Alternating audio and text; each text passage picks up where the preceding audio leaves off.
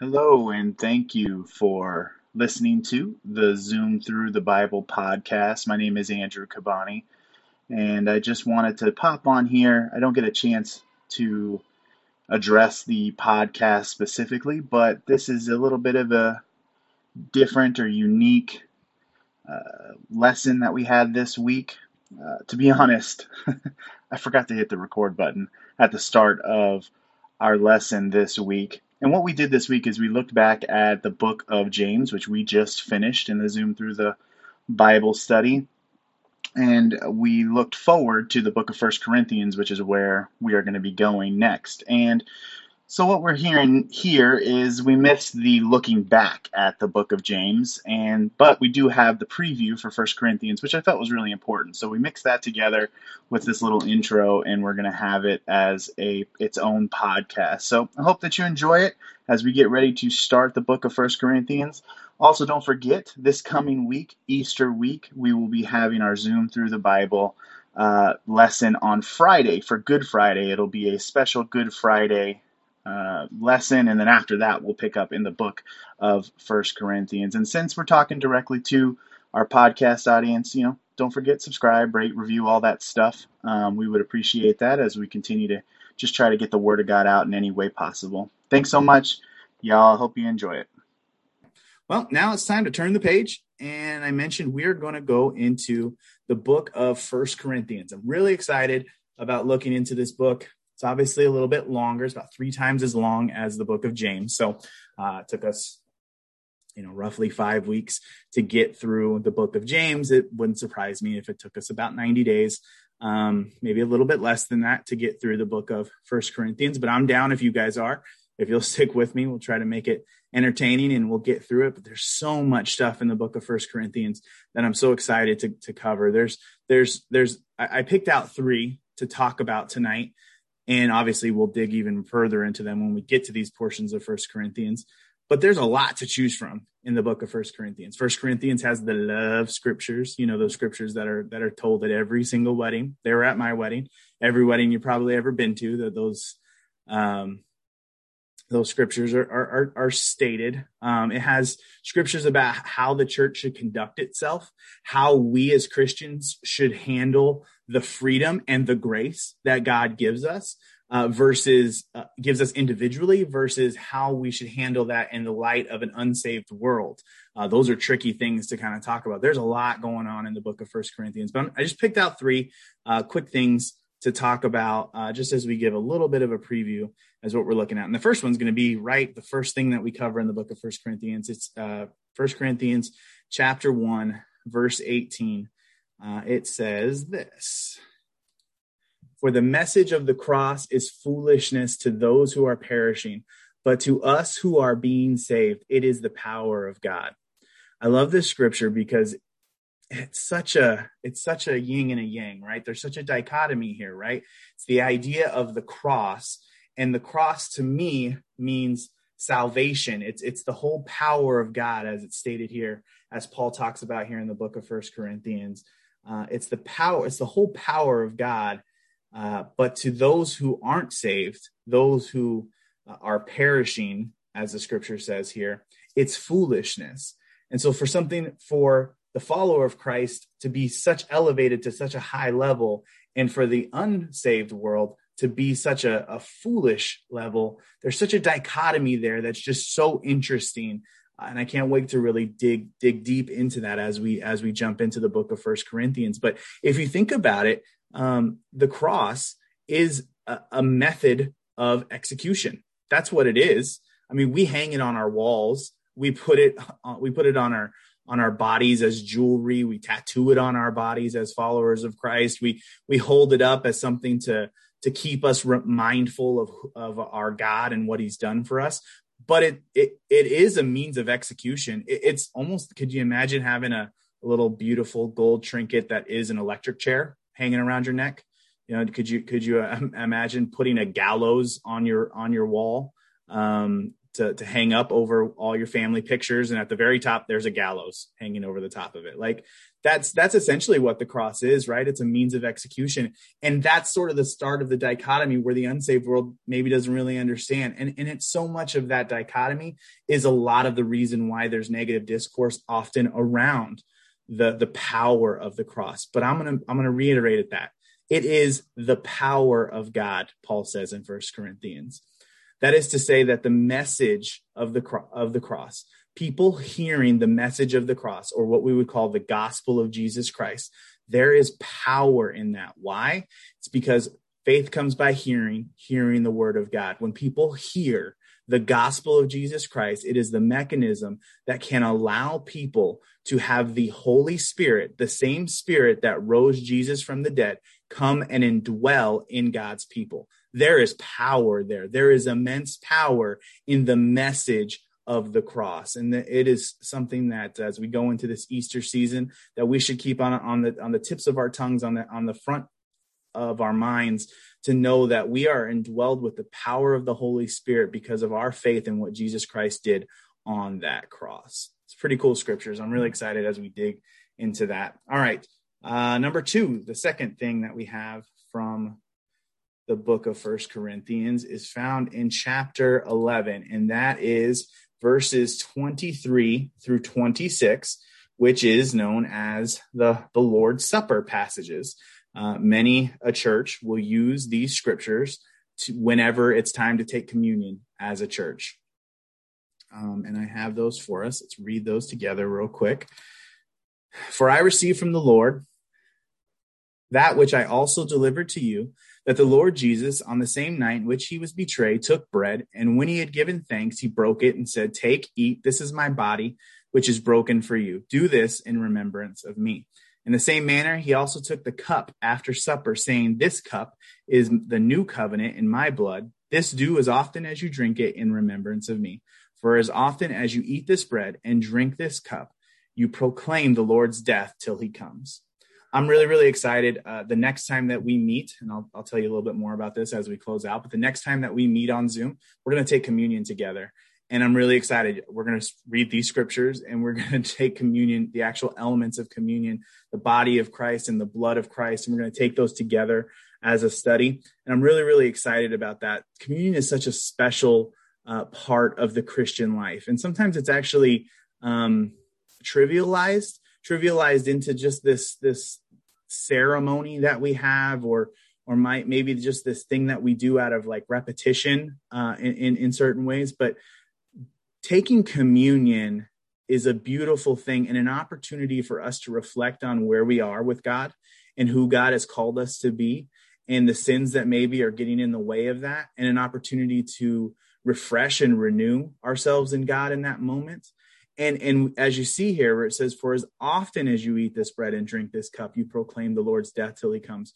For as long as Christians are taking communion, we're telling the world that Jesus is still coming, right? From a scripture standpoint, for as often as we are, if there are Christians that are still taking communion, then Jesus is still working and he's still making his way back in, right? It's our way of telling the unsaved world that Jesus is coming and proclaiming that message of the cross and what he did in our lives. And so when we dig into this, we'll actually dig into the Passover meal. We'll talk a little bit about the different elements. And the one thing that I'll just sort of mention here is the part where he says that he took the cup. The cup is actually has a name. Everything has a name. This was the Passover meal, and it was very important. Everything was ceremonial.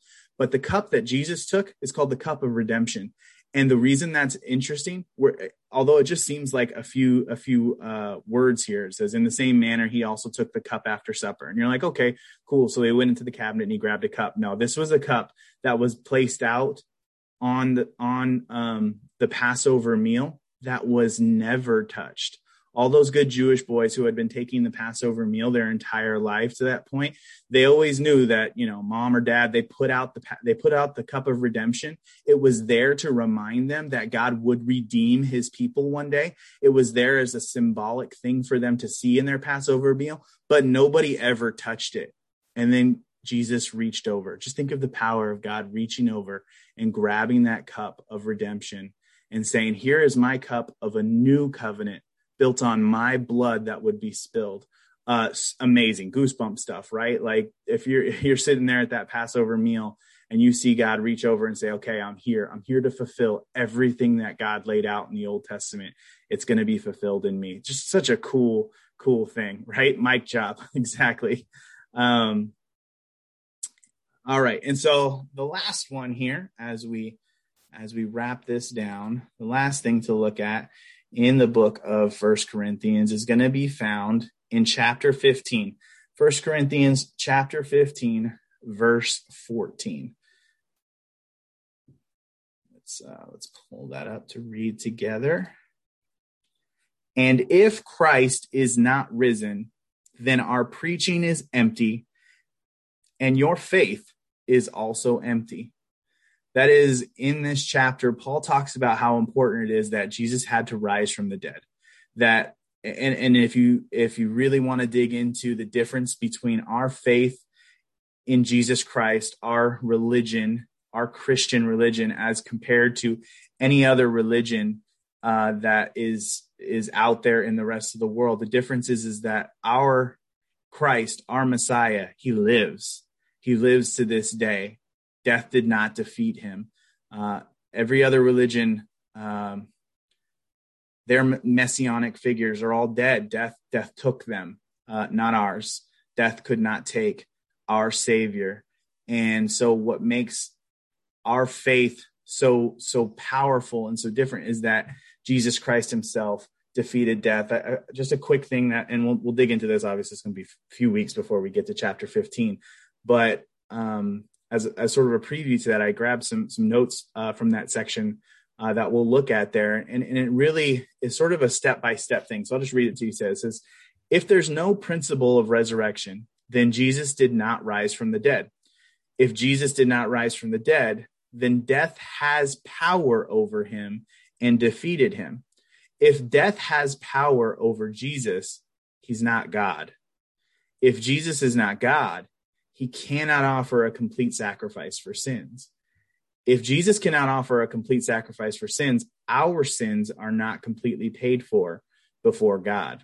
If my sins are not completely paid for before God, then I am still in my sins. Therefore, if Jesus is not risen, he's unable to save. And so the idea is that the resurrection of Jesus Christ, what we're about to celebrate here in a couple weeks on Easter Sunday, that resurrection of Jesus, it's not the most important day of the year for Christians just because it's the highest attended church service of the year. It's the most important day for Christians because it is the bedrock of what our faith is that our God defeated death and got out of that tomb and rose again on the third day. And if you think about it, based off of what I just read to you, it's the idea that in order for Christ to be the mechanism to pull us into the lifeboat of salvation, for us to be able to live forever, he has to be in the lifeboat himself. He can't just catapult us out of the water into the lifeboat and just throw us in there while he hasn't defeated it himself, while he's not safely in the lifeboat himself. He has to be in the lifeboat to pull us into the lifeboat. So he has to have defeated death himself to give us eternal life. And so it's the bedrock of our salvation. And as we go into this Easter season, I'm really excited to talk more and more about that because Jesus did it all on the cross when he died, but he made our salvation complete when he rose. And so it's really, really cool to think of it in those terms. So that's what we have to look forward to here in the book of 1 Corinthians. I'm really excited to jump into that. Let me close and pray, and then I'll give you some instructions about what's coming up next on the Zoom Through the Bible study. Heavenly Father God, thank you that you are a God that did defeat death, that you came down to this earth, that you gave your ministry, that you took all of our sins on your shoulders, that you died to cleanse them, and then you rose to be able to pull us into that lifeboat, Father. Lord, we thank you so much for that. And as we go into this Easter season, Father, may it be a continual thing that we are continually thanking you for that and be retrospective on what you did for us on that cross. We thank you in Jesus' name. Amen. All right.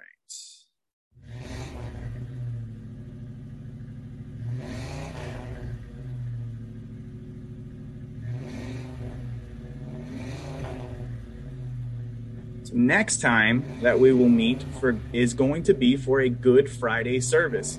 Zoom Through the Bible Good Friday service will be Friday, April 2nd at 7 p.m. So next Tuesday, a week from today, we will not have our regularly scheduled Tuesday night Zoom Through the Bible. Next week is Easter week. It's Passion Week, and that Friday is Good Friday. So instead of having our service on Tuesday, we will have our service on Friday. And like I mentioned earlier, we will take communion together when we go through this service. So if you can get yourself some crackers and some juice, we'll read the scriptures. We'll talk about how important communion is, and then we'll take those elements together as a study group. Even as we are far away from each other, we will take them together. My plan is to sort of change up my camera angle so you can see me take it with my family as well that night, and I invite you to have your families with you. The other part of that is to invite a friend. Invite a friend to be a part of it, and with that, let me see if this works. We have a social media picture thing that I'm not great at this stuff. I did this all on my own. It wasn't Noah's. This is not Noah approved, so hopefully he's okay with it. But we have this little picture that you can use to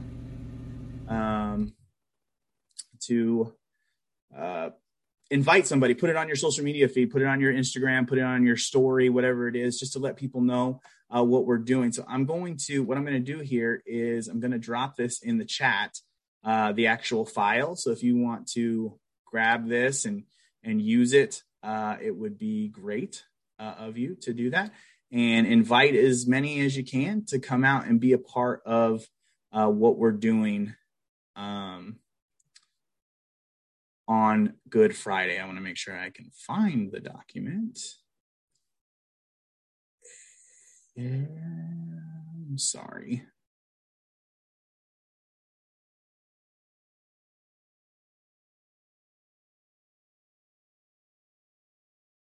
Oh, it's just in alphabetical order. Why did that take so long? Sorry, guys. There it is. So it should be coming through. It says sent successfully on my side. So hopefully did it come through? Thumbs up? Yep. All right. So if you want to go ahead and download that and use that, we'll share it as well on the Freedom pages.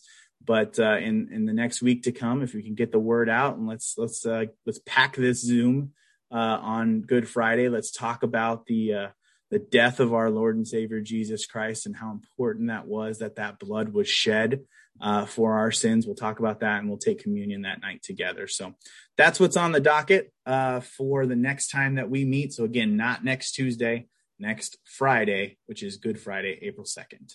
And that is it. So I will see you all next Friday. And I'll hang on here for a few moments if you have questions or need anything. Other than that, good night, everybody. Have a great evening. Thanks, Andrew. Thank you. Thank you. Bye. Bye. Have a good evening.